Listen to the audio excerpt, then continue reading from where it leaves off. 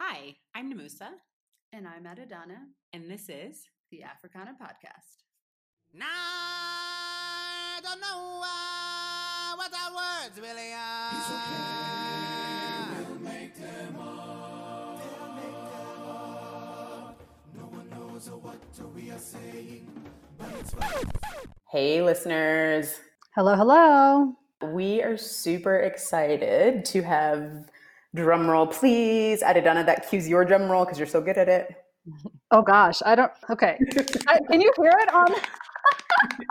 Yeah, we can totally hear I'm it. not sure. Hopefully The one, the only, we have Abba Kidenda on today's episode, who finds it difficult actually. Thank you for that air horn, Addie. So on today's episode, we have Abba Kidenda, who finds it difficult to write a bio because she has such a mixed bag of interests. But we're going to dive into some of those various interests on today's episode. So she's part of a women's education leadership fraternity, which sounds amazing. It's called Zawadi Africa. And through them, she attended a liberal arts school in Michigan for her undergrad, where she majored in finance and then later received an MBA from Strathmore University in 2019. Gang, gang. That's really impressive, Abba. But on the kind of other interest side, she's built a career in marketing and was a brand manager for Coca-Cola in Kenya, but then ultimately pivoted out of the corporate space to focus on a few personal projects, which also included her MBA. But since her MBA, she's co-founded The Dopest, and I'm saying The Dopest because I've been there, not because she told us to say this, The Dopest coffee shop in Nairobi called Lava Latte. And right now she's focused on growing it, and hopefully one day it will become a multi-franchise entity. So boss lady today, Abba really loves to tell stories, and through her semi-autobiographical, it's a mouthful, Abba Anxiety cartoons. And what she also does is she writes for various platforms, including sex positivity and educational website for teens. And then when she's not doing kind of all these amazing, amazing things, she also moonlights as a corporate marketing consultant. So we're so delighted to have you on the show. Welcome, Abba. Say hi to our listeners. Hi. How are y'all doing? She is booked and busy. Long story short. Yeah, she's booked and busy. And I'm sure the listeners are yelling that they're great right back at you. Booked and busy, but it's COVID time, so it's different now, yeah. So booked and physically distancing. Yes. So tell our listeners and us a little bit about what you do and why it's important. I'm going to focus on the coffee shop side of what I do. Is that okay? That's perfect. Excellent. Tell us about the caffeine goals. Yes, I have a cafe on State House Road in Nairobi, for those who know Nairobi. And this was founded in September 2018. And yeah, so I run a coffee shop. That's a coffee shop and it's a bar coffee shop and an event space as well. And why is it important? I think it's really important to have spaces where people can come together. A big part of how I was raised and our family culture was to show love around really good food and to laugh around really good food. So to have an opportunity to be able to share that in a large scale, just make really good food, have awesome, really strong cocktails and coffee, and a space for people to work during the day. And, I think it's just an important, it's a needed thing to kind of build cultural spaces like that. So my co-founder and I are both, 30-year-old women. I think it's also really cool to have, two young Black women in Nairobi having kind of the ownership of that kind of space and curating that kind of space. Because a lot of times people usually presume that it's foreign owned or a lot more experienced people in the industry and whatnot. So I think it's also just really cool to have that form of representation in leadership in the eatery industry with two Kenyan girls who just wanted to have a cool space where we could hang out and enjoy food and work and have coffee. So yeah, that's what I do and why I think it's important. Abba, I'm just going to say this is a PSA for you getting your own skincare line because you do not look 30. If you could see my face, my jaw is on the ground. You're in your 30s. Out of everything else, it's just wait, let's just circle back 30. Yeah, you lost me at 30. I was like, wow, she's doing all these amazing things. And obviously representation is important, but 30, ooh, I want that skincare. Thank you so much. I've been working on my skincare the whole of 2019, so I'm glad it shows, Gotta take care of the glow so that the stress doesn't show. I'm going to use that. That's a quotable. Yeah. Like the beauty care routine has a slogan. Do you know? Maybe that's going to be the next business that I start. So why not? Listen, skincare is also a massively lucrative industry. I was just like, I hope you're going to say lucrative because it's very many things and it's good for the world, but also there's a lot of money in the skincare industry. That too. I have the next question, which is what have been your greatest lessons? And this can be anything from the highs or the lows to starting a Lava Latte. I think the greatest lesson for me was just a lot of things, a lot of projects and whatever ideas seem so much bigger and insurmountable before you've like broken it down and started it. So there's many things which I've wanted to do over time. Even the idea of an eatery, there was a time that my brother and I were like, we should have like a taco food truck. But just like, it's, when you think of all the complexities of like running a business in Kenya, and you know how that goes, and navigating all of that side. And, so it just seemed really big. And even the people my co-founder and I, even the people we were talking to when we initially wanted additional partners, getting them convinced was difficult. And so we're like, okay, maybe this is because it's like, the failure rate of restaurants in Kenya, when you look at all these stats and it just like seems so big and scary and dangerous. But literally once we started, just like let's focus on one thing. Let's just find a location. And when you're just working on like a tidbit at a time, it's like you can pretty much do whatever if you're just like take it one piece at a time. And there's probably so many other things that, I'm just like, if I'm interested in that, it's just like, well, let me just try it. Not that it'll always work out, because also, if you fail, I guess you learn whatever you learn from it. But I think that was a big one for me. But also just the importance of having the right team of people around you, because a lot of the things, that we ended up doing, I think we've done some really great work. And even the way we've kind of adjusted and changed the way the coffee shop is laid out over time. We expanded like less than a year after we found the space. So just finding like really passionate people who like buy into the idea of what you're trying to do, and yeah, just grinding with them. And really that can make it work to do pretty much anything. Yeah. I feel like you just read me for all of the screenplays that I've thought about but never written. Just start. The worst that could happen is that you just put it aside. You've wasted just a little bit of time, and you'd have figured out something else that you need to probably like figure out before you do it again. It's a lot of things are just, it's just not that deep. Just start. Start your screenplay tonight. Send the drafts next week. Whoa, okay. So actually, to that point, I don't know if you've watched the half of it on Netflix. The half of it, yeah. So it is a teen rom-com, I guess, which I actually watched on Netflix Party with a faithful listener. Hey, Mary, how you doing? And okay, so we weren't a fan of the script itself, so maybe this is not the best way to go about doing it. But like representation was on point. We had like all the minorities and all the marginalized groups in the show or in the movie. So like that check did very well. And acting was good too, but the script was like a little bit But the reason I'm bringing this up is the writer of the script, and I believe she directed maybe as well, but she wrote a check for $1,000 payable to the NRA, or the National Rifle Association, which for those who don't know is an organization ostensibly to, I guess, promote or protect gun rights in the United States. But depending on who you ask, they have different views on what that actually leads to. But anyhow, so she wrote a check for $1,000 and gave it to her friend and said, if I don't write my first draft in the next month, send this check. Oh my God, that's horrible. Yeah, literally hold a gun to your own head and make yourself do it, I guess. Yeah. Yeah. So there's also that. If you're looking for a strategy of how to get to a certain project, write $1,000 check or fire off a TransferWise put it on hold, give someone your password, and give them the power to send money to an organization you vehemently disagree with in order for you to do what you need to do. I am laughing because there's so many organizations that I can think of. Yeah, that's wild. I don't know if I am cut out for that kind of stress in my life. That is very high pressure, but you know what? You gotta find what works. Yeah, I mean, the woman has a movie on Netflix, so at least the first draft did get done in a month. Exactly. Precisely. So I have the next question. So was somebody saying something? I was going to say, like, I guess the kind of gun that we used for that situation was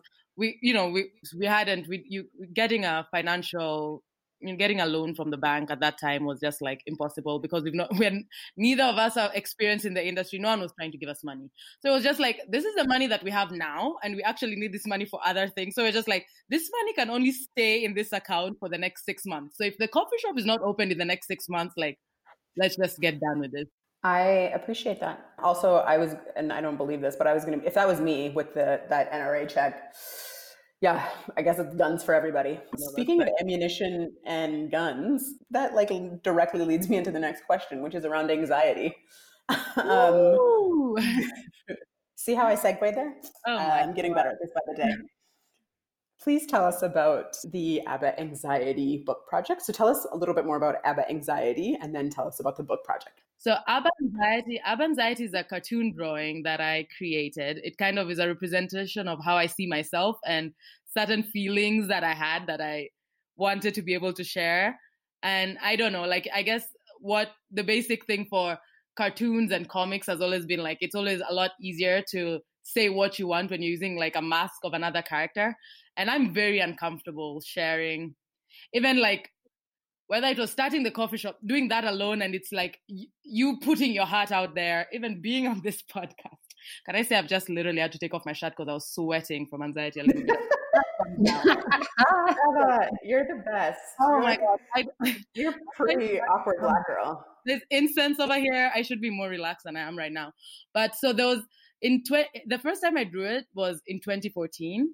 And it was just like a little sketch drawing, like representing. So I'm adopted, and it was my biological father's death anniversary. Sorry, that took like a dark turn. I didn't think I was going to go all the way to 2014, but I did like a little doodle drawing of like something funny, but like to represent that. And it was kind of like, it was on daddy issues, but like talking about, generally basic, aka, the dating scene in Nairobi. But in 2016, actually, when I now first started drawing ABBA Anxiety doodles, I just gotten out of a breakup and I was very irritated and I wanted to like say a lot of things of like kind of the feelings that I was going through, and it was like the perfect avenue for it. So it's just this like little comic that it talks about what I'm thinking or what I've experienced during the day. And sometimes it's just other thoughts of how I've perceived certain things that have happened. But, she just has like, she's stressed out. She's very high strung. She always has like an afro puff and bangs, and is just like very irritated by mediocrity from men, but accepts it in women, and just like is trying to relax, but is very high strung and is doing her best. And that's kind of a summary of me, So yeah, that's ABBA Anxiety was born. I haven't drawn her much during this COVID period though. It's been kind of like a creative block period, and it would be the best time because there's so many stories happening now. So maybe I'll like hunker down and write a check to the NRA and make myself draw something. And what about the book? The book. So I want to publish a collection of comics, and it's going to cover different topics. So there's going to be like romance and sexuality and like work life and just general stories or whatever. And the target is to publish it by the end of this year. Now, the end of this year is suddenly zooming by, like the year is disappearing. I don't know how it's already June, but I've done like a significant amount of pages, and it's just, I want to like just do some like cool design and also have like, I'm a Kenyan girl who writes comics. Like it would be really cool to have like a comic book by a Kenyan girl just telling like random millennial stories about this high-strung babe who lives in Nairobi. So I'm really excited. I shouldn't say I hope I do it. I'm supposed to do it. If I don't do it, it's going to be because I've procrastinated, or as I'm doing now, I'm overthinking the process a little bit. But yeah, I'm kind of working with my brother my brother is a creative designer, so he's supposed to work with me on like the layout of the book. So I have everything that I need resource-wise, and have the stories in my head and a lot of them written down. but I really want to like put it out there and publish. And then it would just be really cool to like, oh, except, my mom's probably going to get to read it now, and that's going to be a little problematic. But I'd like to share it with like my relatives and my friends and stuff. And then Aba Anxiety can travel to the rest of the world. She's already on the internet, but it would be really cool to have like a hardcover version of her. And I also really like books. So to be able to like have that as my first published book, because I should have more in the future, I hope, would be really dope. Abba, you can take all of my money. Saying that, I want all of your monies. I want to just take it already. I don't know if you know this. This is like a quick personal tidbit. But I first met you on the internet through Aba Anxiety. No. Yeah. Wait. And then later on, I realized that you were Aba Anxiety. But I followed you a long, long time ago. Oh my gosh, no, Musa, I've just remembered something. And I remember thinking, oh, she's describing me, except I'm not a stick figure. And at the time, I didn't have an afro or bangs, but everything else is my life. Everyone has a little bit of Aba Anxiety in them. But I've just remembered the first time I met you in real life, and that was the period of life where the angst of Aba Anxiety was like reaching its peak of brewing before I started drawing it way more. Do you remember where that was? Yes, it was in the club, a bar. It was. Okay. Well, now people know I've since performed. It was a Sunday, and it was supposed to be for a chilled out brunch, and we were all drunk. Yeah. Do you remember that? Don't quote me. You can. Lol. No, I 100% do remember that, and we had such a wonderful time. But yeah, I really resonated a lot with Aba Anxiety, the character, and so I think the world needs. Yeah, I think the world and I needs think that was to a see big that part. book. I think there was like so many cool women who, mostly women, but also a lot of men. But like there was a lot of cool women who like every time that I'd share something, a lot of people were like, "Oh my gosh, this is literally me right now." So I'm just like, we're all just going through the same shit, and it's just nice to see like someone telling your story, and you're able to like kind of share in that. So I enjoy it a lot. Awesome. So I know that there's a lot of themes around heartbreak and anxiety, and I did some digging as a part of preparing these questions. So I am now an expert. Sorry, my website is down right now. Also, we were like redesigning, and then COVID happened. So yeah.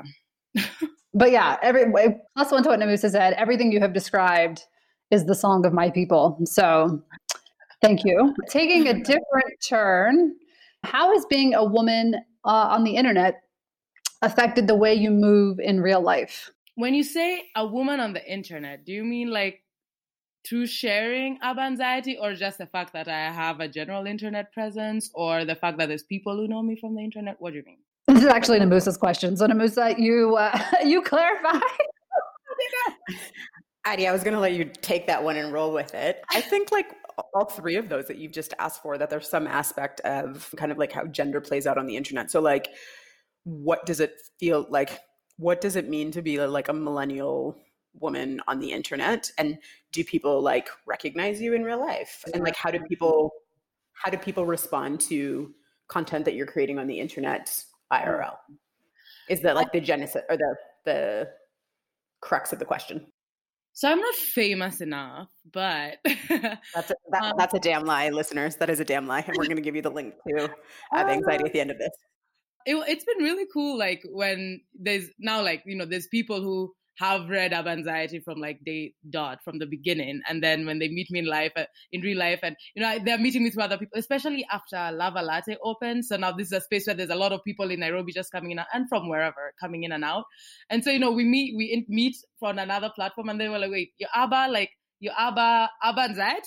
And I'm like, yeah, and they're like, oh my god, I've been reading Aba Anxiety for real long. But I think the time when it directly affected, I think, my actual everyday life was when Aba Anxiety spilled into my work life. And that was when I was still in corporate, and I'd kind of kept it. I'm really bad at that, like sharing what you're doing with the people who are around. So no one at my workplace knew that, I knew those people who read Aba Anxiety, but I don't know why they not presumed it was me, first of all, but mostly probably because I've not said anything about it, And then I was nominated for BAKE Awards for creative writing. I think it was in 2017 or something. And someone who knew that I was Abba Anxiety, like posted it in some work WhatsApp group. And so people in the office, like my bosses and like people who I really respect and people who I've interacted, because I feel like I also have like my personality of, I'm not, the way I present at work is very different from the way Abba Anxiety presents on Abba Anxiety. And all those are like a part of my personality and whatever. But I just remember this one time when like, my franchise director was like, what? And let me go read this and what? And I was just like mortified because I was just like, first of all, I've doodled about you over there and you'll probably be able to recognize yourself because sometimes it's just like a very specific situation. And I remember like for a while after that, like kind of censoring what I was putting on Abba Anxiety because I was just like, oh my God, now like everyone in my professional life knows this is me and I'm uncomfortable about it. But after a while, like I just didn't care. And I was just like, you know what? It is what it is. Also, if you're committed enough to be reading this all the time, then you clearly like my content. So I'm just going to tell you what I feel. And I think the other thing that it's affected is probably when I'm like in a relationship, because people always just, when I write anything to do with like romance or any like when I'm writing anything about men, of course, there was someone who I specifically dated once was always like, are you like subbing me? Like, are you trying to like, is this like a secret message? And I'm just like, no, I tell you how I feel when I feel things. But like, I think that in that area also, like sometimes I'm always like, when I'm out of a relationship is when I'll probably write like way more of my opinions on certain things. Well, at least then. Now I just kind of like go with it. But it hasn't, I think I'm just trying to not be as affected by, what people will, because I'm just sharing authentic versions of myself. So it's okay if someone feels uncomfortable with it, and it's okay if someone isn't completely receptive, because there are people who are. And so I'm trying to like just allow myself to feel uncomfortable through it and just, navigate my life in the same way that I would as whether or not, my online presence / Abba Anxiety was a thing. I completely resonate with that. Can I ask, like, do you... Go for I it. know you guys have had some really open conversations on here before. Like, how do you feel about that and like work things? And oh my God, do any of the people you work with in your professional life listen to the podcast? And if they're not listening to like your Boss Babe episodes when you're talking about like, man eating or whatever, like how does that work? Well, first of all, there's no man eating happening on this end. First so of all, I can refer to the exact episode I'm talking about because I listened to it. I have since grown, let the record reflect. It's stuck in my head. I'm so sorry I keep referring to it. There's no man eating on this end, but I will say that when I was hired for the job that I'm in now, I told them that I had a podcast, and I asked them, I was like, is this going to be a problem? And if it is a problem, let me know, and let's have a conversation about how to mitigate or find a solution. And apparently it was actually one of the things that, I don't know if it gave me a leg up, but it was something that they actually appreciated, because for them, it showed that I'm willing to put myself out there. And I must have like a clarity of either purpose or articulation around, a variety of topics. And actually it was the head of HR who told me this. And they're like, we really appreciated that in your personal life, you can either advocate for yourself or talk about certain issues, and that we think that that's a positive thing. So I don't have an issue with it. Yeah. And people do come up sometimes. And I remember I was like celebrating New Year's Eve this year in Kilifi, and someone came up to me and was like, oh, I really like your stuff. And I'm like, my stuff. And I was like, so just like I had friends from college visiting. I was so out of it. I was just like, what are you talking? The podcast was like the farthest thing from my mind. This is like 11 p.m. on New Year's Eve or something. So, and I was like, my stuff? What do you mean my stuff? Like, what stuff are you talking about? He's like, oh, your podcast and like your Instagram and stuff. I'm like, oh, sorry. So yeah, and it also helps. Like, I haven't really had anyone come up to me and be like, you suck. Like, I hate the things that you talk about. So I can stand from a place of privilege and be like, yeah, people are super supportive and I have no problems with it. But if that ever did start, then I'm sure it would not feel so great. Namusa, what about you? Especially since you have like both of your pictures on your podcast icon. Oh my God. Maybe we can get Abba Anxiety to draw a cartoon. Oh my! I've thought about. I'm like, if I ever do a podcast, have cartoons on the cover for sure. I was actually going to ask you to draw something for like when we share this on social media, like if you could draw something for us to like have like be the image of when we share this online. That's a great idea. Yes, I will. That's But like what my again, drawing this time. But Nomusa, what about you? Have you had like? As you can tell by my silence, I am. Yeah, it's really. I'm very proud of the work that we do on the podcast, and I'm also really proud of the work that I do in off the podcast. But it's uncomfortable. Like I've had multiple people from work send me a message, and I'm like, "How did you find this?" Like, obviously it's connected to my name on the internet, but like, how did you find this, and how did you find this specific episode, and why are you now quoting me on WhatsApp during like a all team meeting? You know what I mean? Like this boundaries, but also because, like, we talk so much about like our personal lives, right? Like our sexy time. Well, my sexy time life is on there, and like there's intimate details that are shared about my life that are hilarious and tragic and exciting all at the same time, that I don't know, like, if HR would, definitely not in a professional context, like, is it appropriate to talk about that? So I try and be really good at like dividing the two, but I think so much now vis-a-vis like what Addie said around like media and people creating media and being their authentic selves like outside of like in their personal lives really influences how people are viewed in their workplace. And there's really like a blending of those two spheres together. So in summary, it makes me real uncomfortable when people I work with know that I do this. Everybody else I'm okay with. But yeah. And then also on a dating front, I definitely have had people, not that I was dating very seriously, but that I went on dates with. They were like, wait, are you using me for content? And I was like, yes, you're gonna have to wait and see. no! Well, because and then I was like, don't flatter you. And then some people are like, don't flatter yourself. But like, yeah. Wow. It's true. I don't think any of the guys that I've been on dates with in recent memory knew. But the thing is, to be fair, I think Namusa does a better job of promoting the fact that she has a podcast to people that she knows.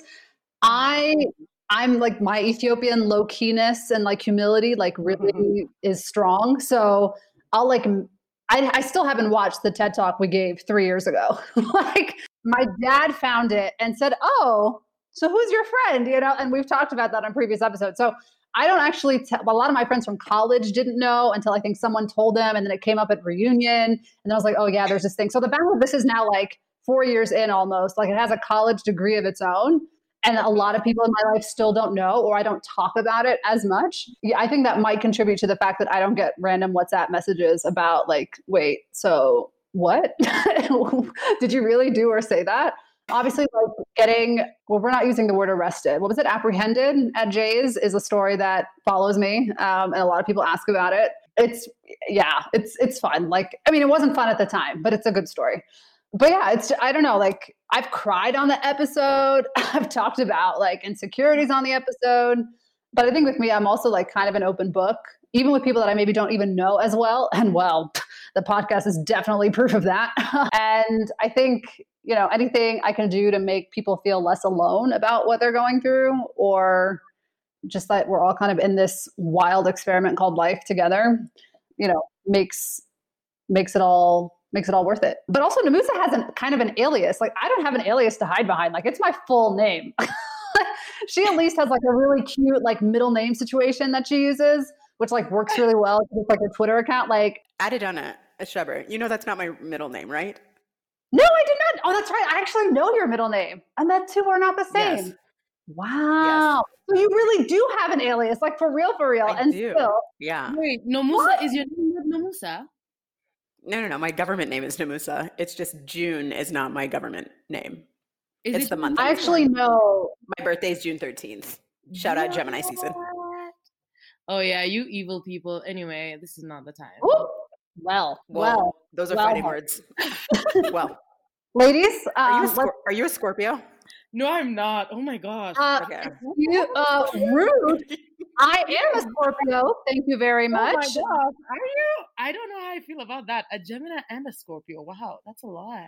It makes for incredible content. That's it. Those are like acquire us. Peak content creators. I'm a Cancer. I don't like. Okay. Internally, I'm a Cancer. Yeah, I have My- some big my- Cancer, not really as well. My roommate's a Cancer. I have no problems with Cancers. Cancers are great. Cancers are great. They're very chill. Well, They just Cancer men.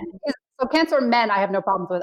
And you are fine. So like, presumably you represent all Cancer women. But Yeah, but I like what you're saying about, like just kind of, wanting to being comfortable sharing parts of yourselves, just because you want people to not feel alone in their experiences, because I feel strongly towards that, even in my whatever I create and share, the content I share. It's just that I'm now the opposite of an open book when it comes, like, there's people who I'm super duper open to, I guess, but I'm working on that a lot more now. I'm not the, I share a lot of stuff online, but like very little of what's actually going on with me. But, so Abba Anxiety was like a really good space to kind of work that muscle and get used to that and not like feel so uncomfortable being vulnerable, because, the discomfort of being able to like just share basic vulnerable stories in like a cartoon also like spills into just other parts of my life where I'm like, uncomfortable being open and vulnerable with like in relationships, not just romantic relationships, but even certain friendships, and all of that. And like just kind of forcing myself to do that through my cartoons, it has definitely like impacted how I now relate with people in my real life and in those spaces where, just making yourself comfortable with being yourself and sharing yourself and your insecurities and what all else you want to share. So, yeah. Amen. Honestly, like, people know me by now. Like, if you ask me how I'm doing, I will tell you. So don't ask that question. I will give you a paragraph on WhatsApp. It's like, well, in this essay, I will. Like, I'm pretty, yeah, I have no problems with that. Namusa has the next question, but before we do that, I just want to say that, Namusa, the moment that we just had about me, I knew what your middle name was. I also knew what your Twitter handle was. I knew the two things didn't match, and yet it was just like, oh yeah, that's like her middle name. And I feel like that moment is very comparable to when you read my resume and reviewed it when I was in my job search, knew that I spoke Mandarin, and then when I was speaking it would be on our episode, you're like, wait, you speak Chinese? I'm like, yeah, you reviewed the resume. So I just feel like I had a moment similar to you, but like 20 episodes later. It's full circle, really. So on the topic of anxieties, because why not, right? Ooh, Here we are being vulnerable in open books. Why not? Have and this is like a slightly more personal question, have previous experiences with anxiety made COVID feel manageable for you, or are you finding it still quite triggering? That's a really good question.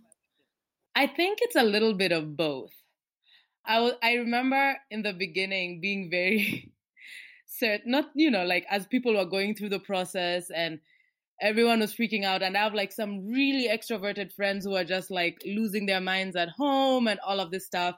And I was just like, my past experiences with depression, anxiety has led me to this point where I have all of the tools and I'm actually not as bothered as people are.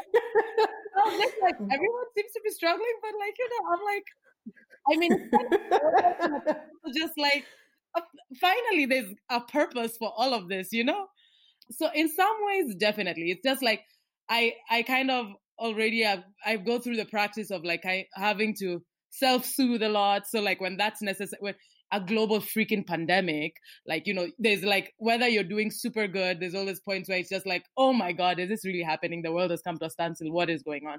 So I already have the practice of self-soothing. And like during this period, I've been like doing a lot more yoga. And that's because I know like when there's been like peak stress times in my life, like exercise is like something that anchors me. So I definitely like, I've not spiraled, I feel like, as much as I would have, or as much as I've seen people, other people who are, which I feel very sorry for, like struggling through this point. But it's also just like, I would also much rather not have to like deal with like a lot of anxiety just generally in life, just so that, when there's a global pandemic, it's like, yay, I know what to do. But in some ways also, it's just such an odd experience that it doesn't even matter.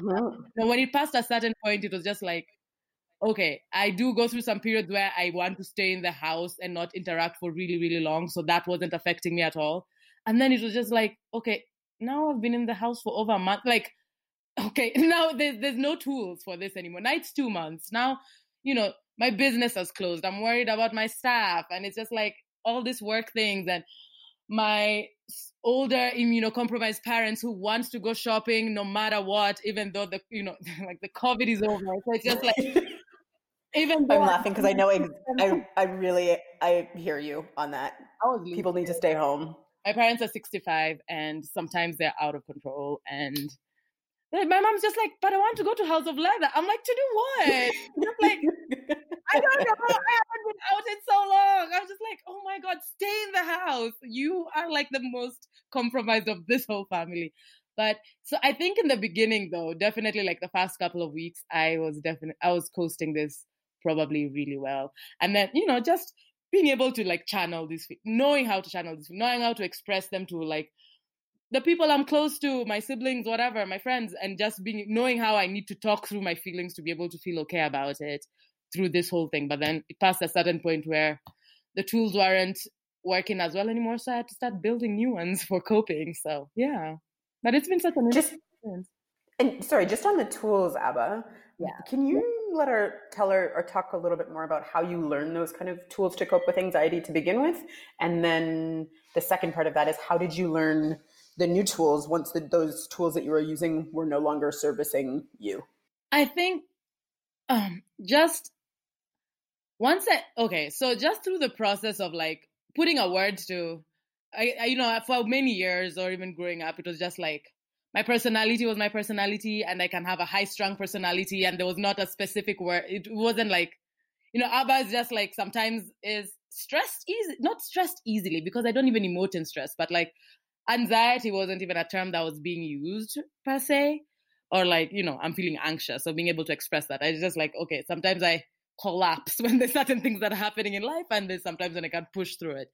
And I think once I was able to get a label on that, I've just been very like keen on, I've read a lot on it. I listen to a lot of podcasts where they discuss like mental health and like how to deal with anxiety and all of that. And I read a lot of books around that.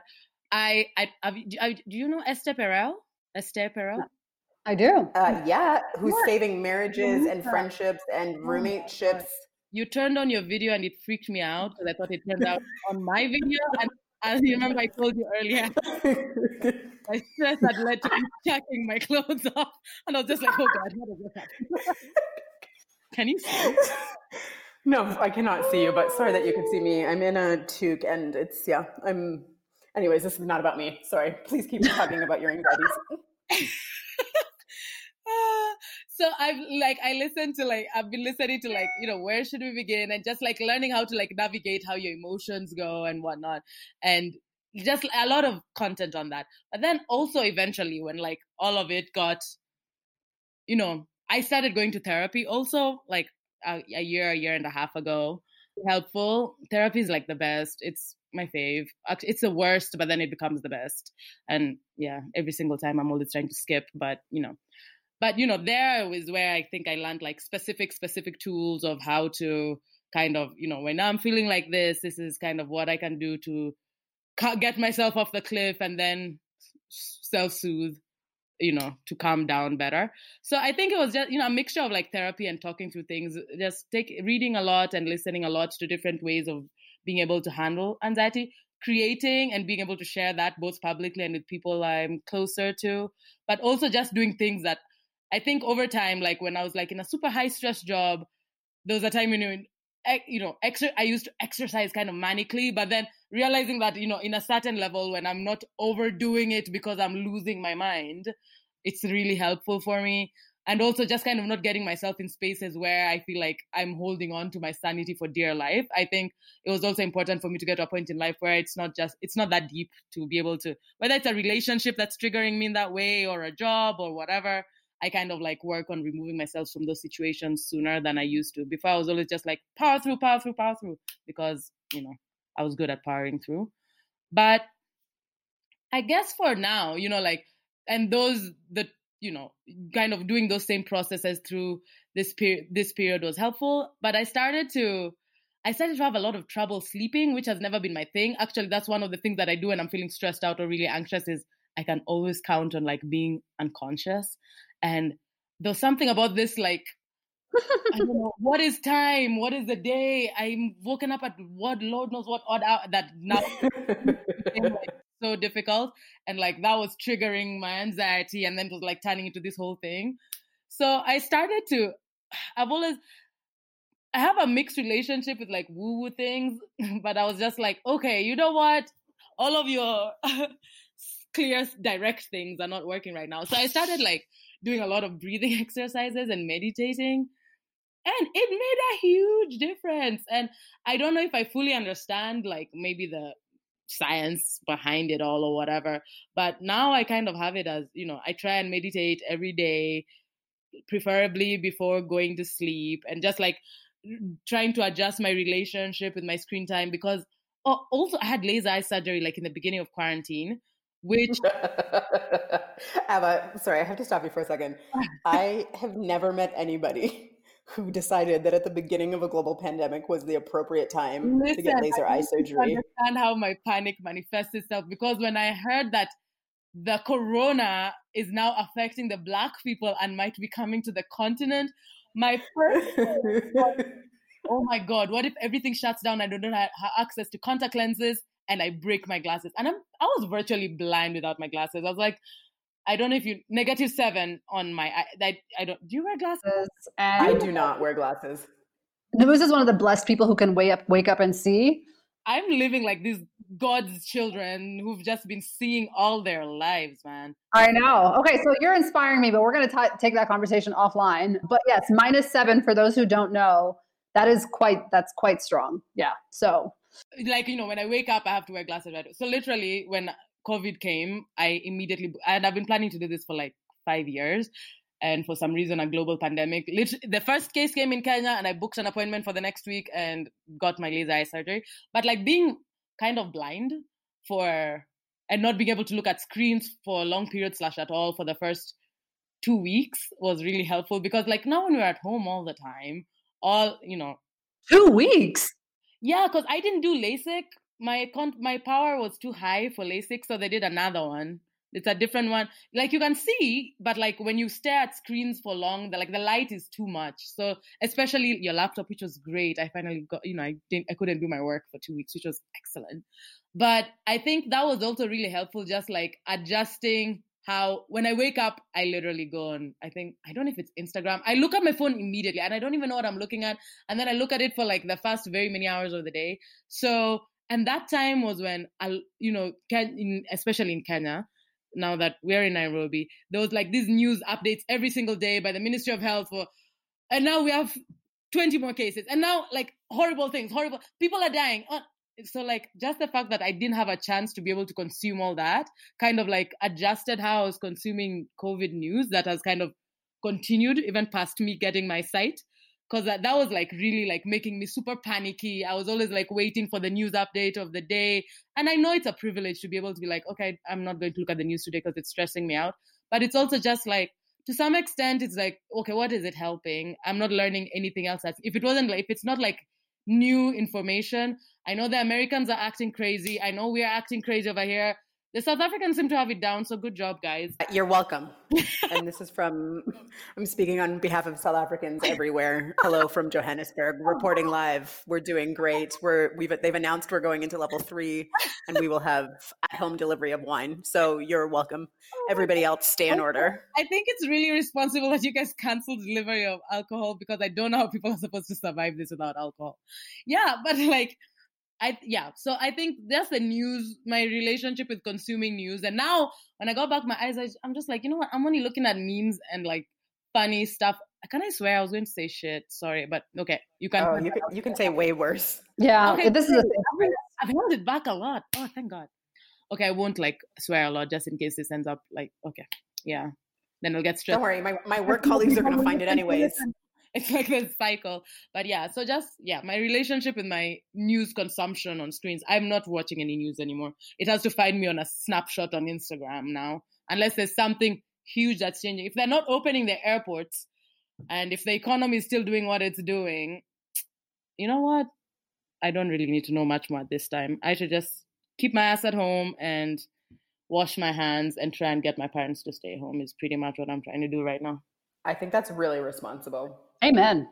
Amen. One of the reasons I wanted to ask you that question is because I have also felt similarly at peace this whole time. So I'm like, I wonder if this is a phenomenon, or is it just me, where I'm like, everything's fine because the world is always on fire. So, you know. Listen, people are so surprised that it's completely chaotic and the world is, and I'm just like, do you mean you guys were just like living relaxed, peaceful lives before? Because the world has always been chaos. Why are you not aware? Why are you not aware that you're not in control? Why are you not aware that we can all just drop down dead right now? Because I was totally aware, but you know. Anyway. Well, I'm glad that even though, yes, it is unfortunate that like the backstory means you're prepared and the backstory can be quite painful and overwhelming at times. I'm glad that at least, barring, of course, like being worried about your business and everything else that you've built, like there was a sense of calm there. And I was having another conversation with a friend recently who's like, you know, for folks who have been in therapy the last few years or doing the work, which means that term means a lot of different things to a lot of different people, but this moment, it's not to say that it's not tough, but it is yet just another step of a journey of life. It's like, okay, and now you handle this. But when I tell you my steps are ordered, because if this pandemic happened this time last year, we would not be, I probably wouldn't be recording this episode right now. Are you having any therapy? Namusa, you want to answer that question first? Yeah, I had therapy this morning. Oh, I am like such a, yeah. And my therapist, she is incredible. She's in Nairobi. So we have started to do, I know when I'm in Nairobi, I see her in person, but right now I'm in Johannesburg. So yeah, we do it virtually, and it's been really, really, really, really, really, really, really helpful. I've not tried the virtual therapy actually during this period at all, but I started thinking about it more in the past like week, 2 weeks, where it's just like, you know what, it would be good to just kind of have a person to check in to make sure that as I'm super proud of myself for handling things, I'm not low-key losing it. I'm not aware. I never like that, but it's like, oh, I'm super good, but it's just like, or am I not good? And I don't know I'm not good because I'm usually not good. So it's just like, I think that's a really valid like question to ask yourself. Yeah. Like, am I okay? Am I really okay? So to answer your question, I have not done virtual therapy or therapy of any kind since this started. I have not felt a need to do that. I'm really enjoying how I'm spending my time and how I'm taking care of myself. And so if that, for whatever reason, that changes, I'll reach out. So my therapist is somebody who was in Nairobi, and we started with in-person meetings, and then she moved back to her native country. So the last few sessions we did were actually virtual. So I am used to, if that is something that I choose, if that's something that I realize would be helpful to me in this moment, and I do decide to reach out to her and ask for an appointment, it would be virtual. And we've done that before, so I'm not too concerned about switching to that format. But yeah, I wish this was like a resource that everybody could find, and it was just like easy and free and plentiful. But alas, that's not where we are. I like to give like the first 3 therapy sessions as a gift to my friends sometimes. If I think you need it, and it's either, you know, you can't prioritize it right now, whether it's for financial reasons or you let's keep procrastinating. But if I've prepaid for it, you at least have to go talk to her for a little bit. But it can sometimes come across as judgy. But it's, you know, it's just like, you need to talk to a professional now. Here it is. But it's also just like, you know what? I've seen how beneficial it was for me, and I'd love to. I have actually offered the same, well, not exactly the same, but I have offered to pay for a couple friends' first, I don't know if that's proper English, but a couple of friends' first therapy session. But you have inspired me to up that, because I realize that one may not be enough. And yeah, so I'm gonna. They know better than to like quit at that point.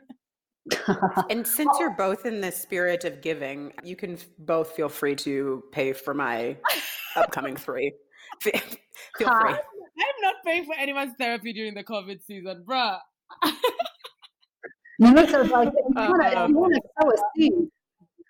Like, I'm going anyways. If you want to bet on somebody who is going to champion therapy, An early adopter, if you will. An early adopter and a long laster. I love it. I love it. I love it. Musa, I will think about it. I will think about it. I don't really need the money, but if you're in a giving spirit, yeah. No, we know, Namusa.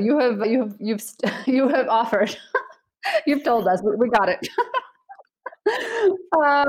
Okay, so I have the last question, and so Abba, this is very, very, very serious. Oh. Why do you detest caterpillars? Oh my gosh, how did I forget what? Caterpillars are disgusting. Why would you have to even ask that? Do you love caterpillars? Do you not detest caterpillars? Like, oh my God, I hate caterpillars so much, and I've hated them since I was like really little. And when I went to university in America, I was just like, okay. I went to an all-white school. I'm just like, white people just like playing with caterpillars. What is going on? Can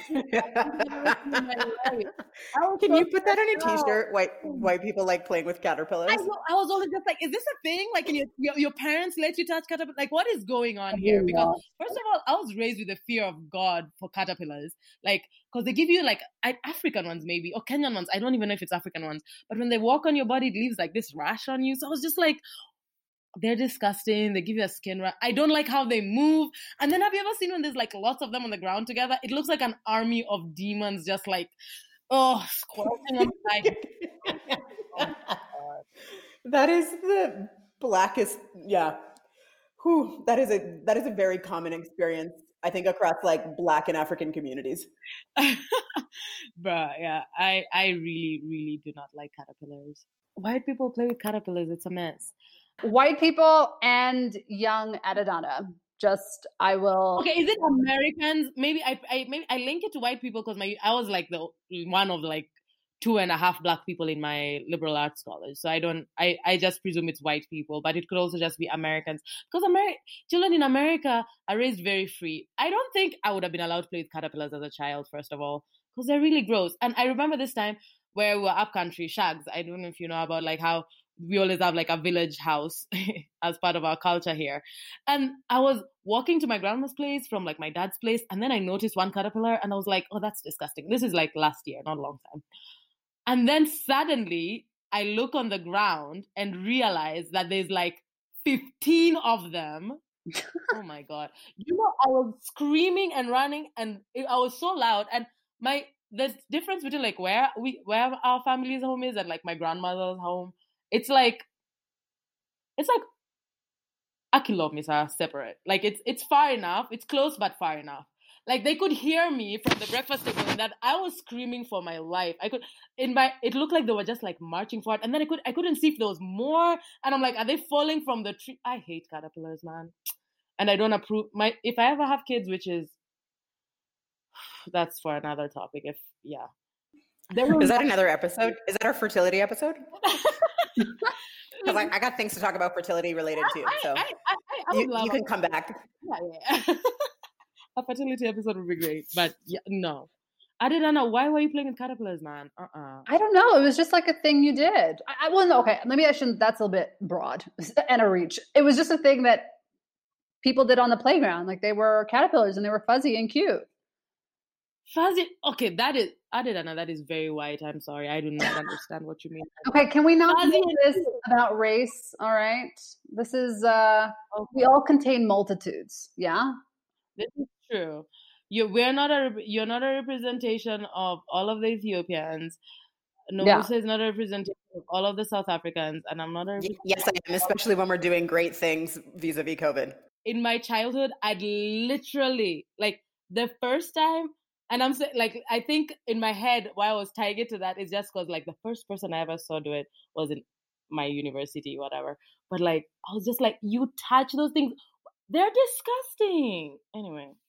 Okay. Yeah. So is it safe to say that your $1,000 check will be made out to the Caterpillar Lovers Association of Kenya?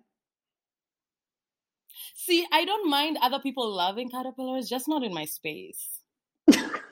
Okay, so who, for that $1,000 check to like get you going on getting back to anti-anxiety and the various other products you have in mind, who is that $1,000 either going to or not going to? Who are you writing the check to? to the governor of Nairobi. I don't even know. Stop this. That's more Hennessy for me, baby. I'll take that. More Hennessy and more COVID. Oh my goodness. Yeah.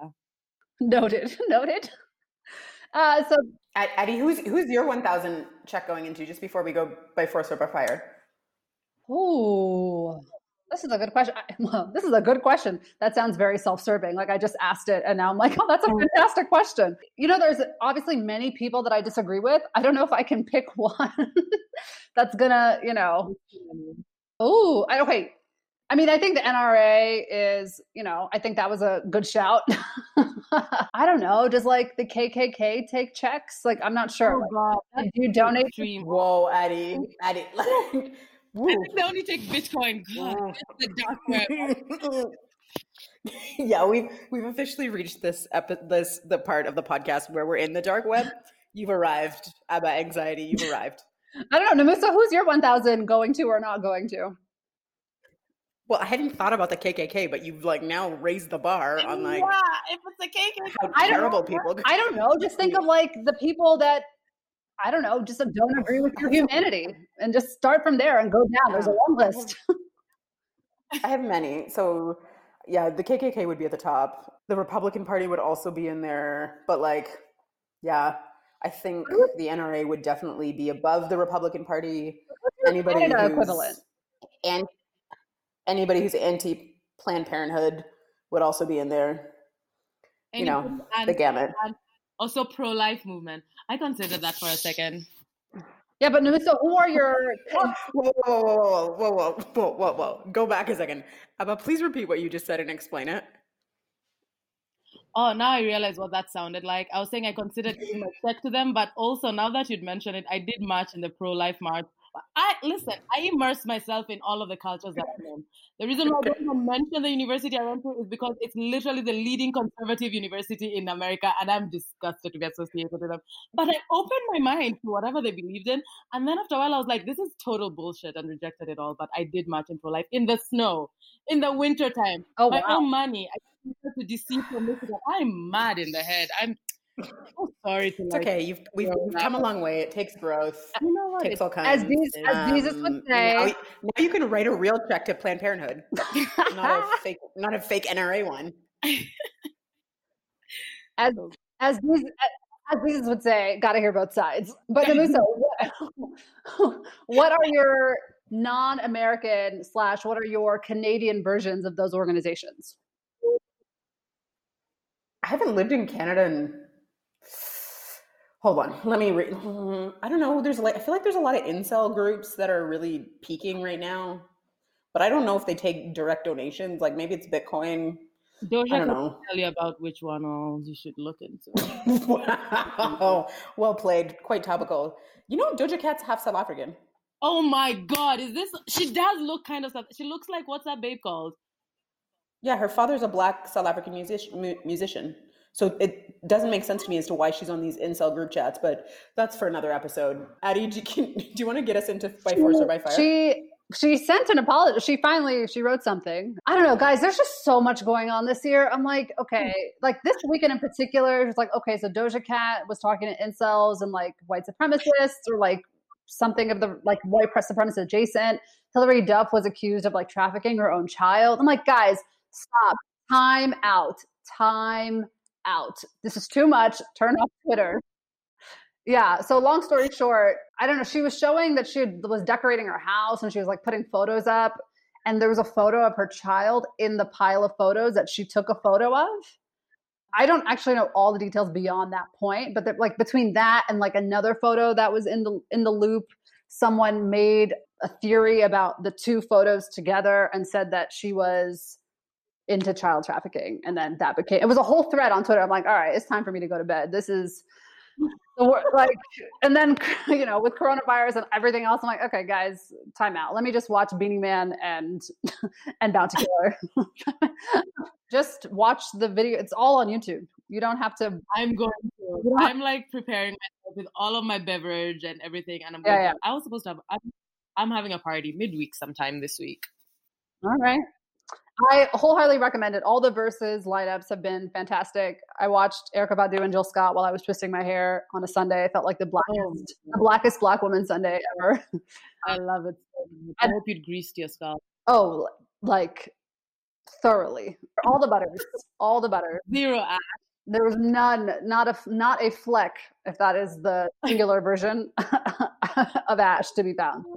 And a friend of mine, we were on Zoom watching it together, and she was also twisting her hair, so it felt very empowering.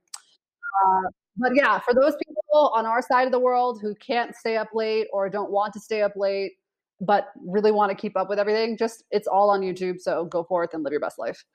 The time has come for See, actually, after Bounty Killer and Beanie Man, like that sound has gotten much better in the last 24 hours. Body roll, body roll, body roll. Hey, so yeah, this is our By Force or by Fire segment, aptly named by Namusa June herself, not to be confused by Namusa government name. And effectively, these are. Thank you for not saying my government name, because I know people are going to look for it. Oh, girl, respect, dude. Boundaries. I'm true to this, not new to this. Okay. If Adidana November was an acceptable option and didn't sound like a porn name, I probably would have gone with that. But alas. So, By Force or by Fire segment. We have 6 questions for you. It's a quick either or. Say what you feel. Don't think about it too much. If you want to expound on an answer, please do so. We may ask you to expound depending on what your answer is. And hopefully you pick the right ones and we're aligned. Okay, so I will start.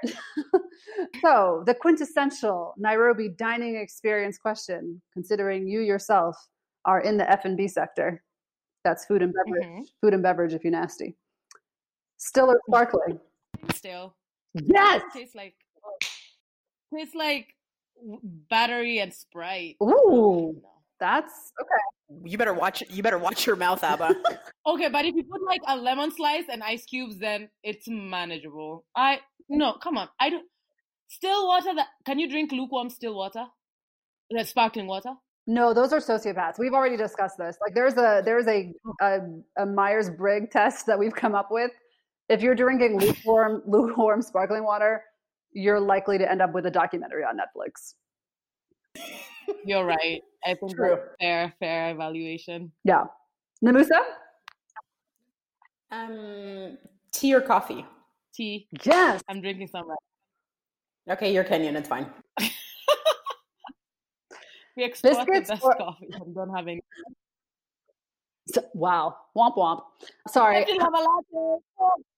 Pull up.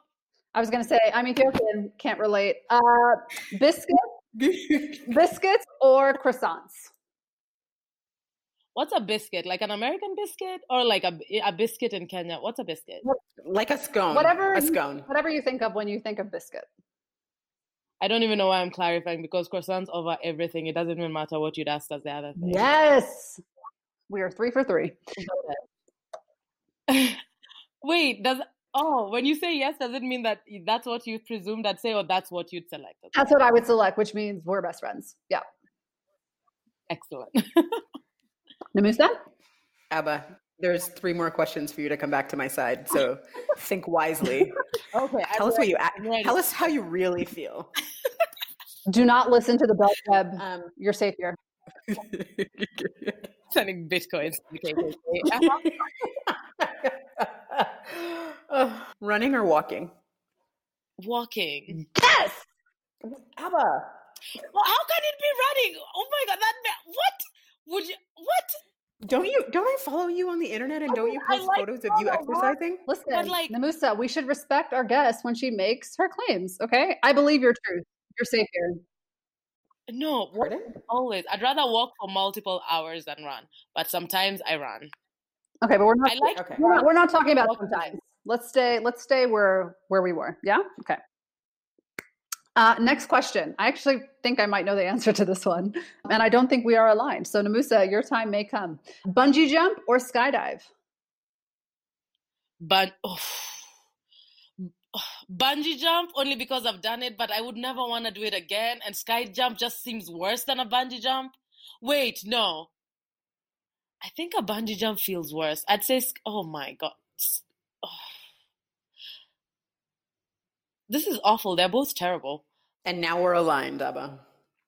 I think I'd say sky jump just because there's someone literally behind my back. And bungee jumping felt like I was dying and I'd chosen to die, but I wasn't really trying to commit suicide. And it was just like the worst mix of feelings. It was great. I'd recommend it. I'd never do it again. So I'll say sky jump. So we're actually aligned then. I thought you were going to go with bungee jump because you've done that before. Yeah, I could see how you'd think that. But because I've done it before, I know I would never want to do it again. Fair. Okay. So I'm actually with you because to me, skydiving feels like the safer, not safe activity. Yeah. There's someone holding you. There's a parachute. Bungee jumping, it's literally around your ankles and you don't feel it until that like whiplash snap. Yeah. See, Before then, it's just people. It's awful. That's the moment that no. Where did you do bungee jumping? In South Africa. Hey. And another point for South Africa. It's the tallest, it's the highest bridge bungee in the world, right, Nomusa? Sure, I would have to ask South African tourism, but maybe they could sponsor us. And yeah, but let's go with sure. Sponsored by South African tourism. You will never see me on either a bungee jump or skydive. That's what I would send my $1,000 to the International Skydive Committee of the Universe. Yes. So you wouldn't do either. Nomusa would do either. You Nomusa June. You would not do either. No, I've evaded death way too many times to risk it. Fair. No. Never again. Childbirth is going to be hard enough. I know the stats. Oh God. Oh, I think childbirth is definitely like worse stats wise and scary wise than all this. My womb just I'm clenched in fear. I'm also not pregnant, for the record. I was just like, I'm sorry. Do you realize everyone's going to presume you're about to have a baby? Next up on the podcast. Plot twist. Corona baby. Season 2. Brought to you by. Okay, I have Baby June joins the podcast. Baby June. Oh, that's a really Baby June is in the chat. June is a great first name. It is. Yeah.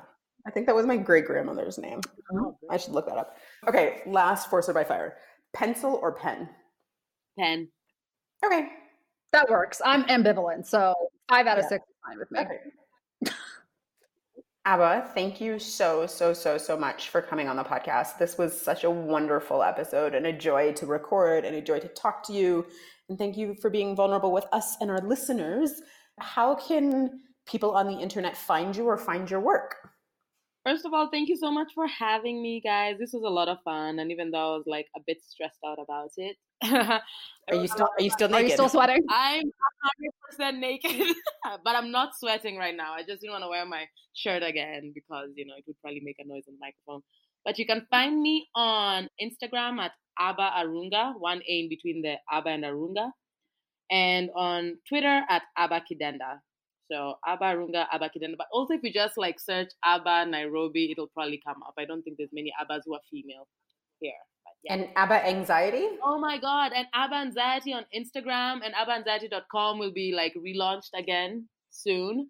But you can find Abba Anxiety on Instagram, and you can also find my obese cat Pepper on Instagram. He's great. He has a lot of advice for all millennial women everywhere. So that's where I'm at. Also, your team cat Thanks, versus team dog. Is that fair to say? Oh, stop it right now, Adidana. We have to end this episode. Day. I'm sorry, what was that? I couldn't hear you over Nomusa's protests. What was that? I thought you couldn't see me. Too soon? Glasses, Mark? No. I'm sorry. It's all love. Sorry, I take it back. That's being ableist. I'm sorry. I take it back. Contacts, I'm neither. For the fertility I heard episode. Team Cat. That's what I heard. So we're Team Cat is and I'm so glad my cat was quiet this whole time because it's been literally next to me. It's a good cat. That would have been cool. Special guest. NVD. I mean, Peppa, do you have anything to tell the people? Nah, he's just looked away. Know your worth. My King. cat. Know your worth, King. All good.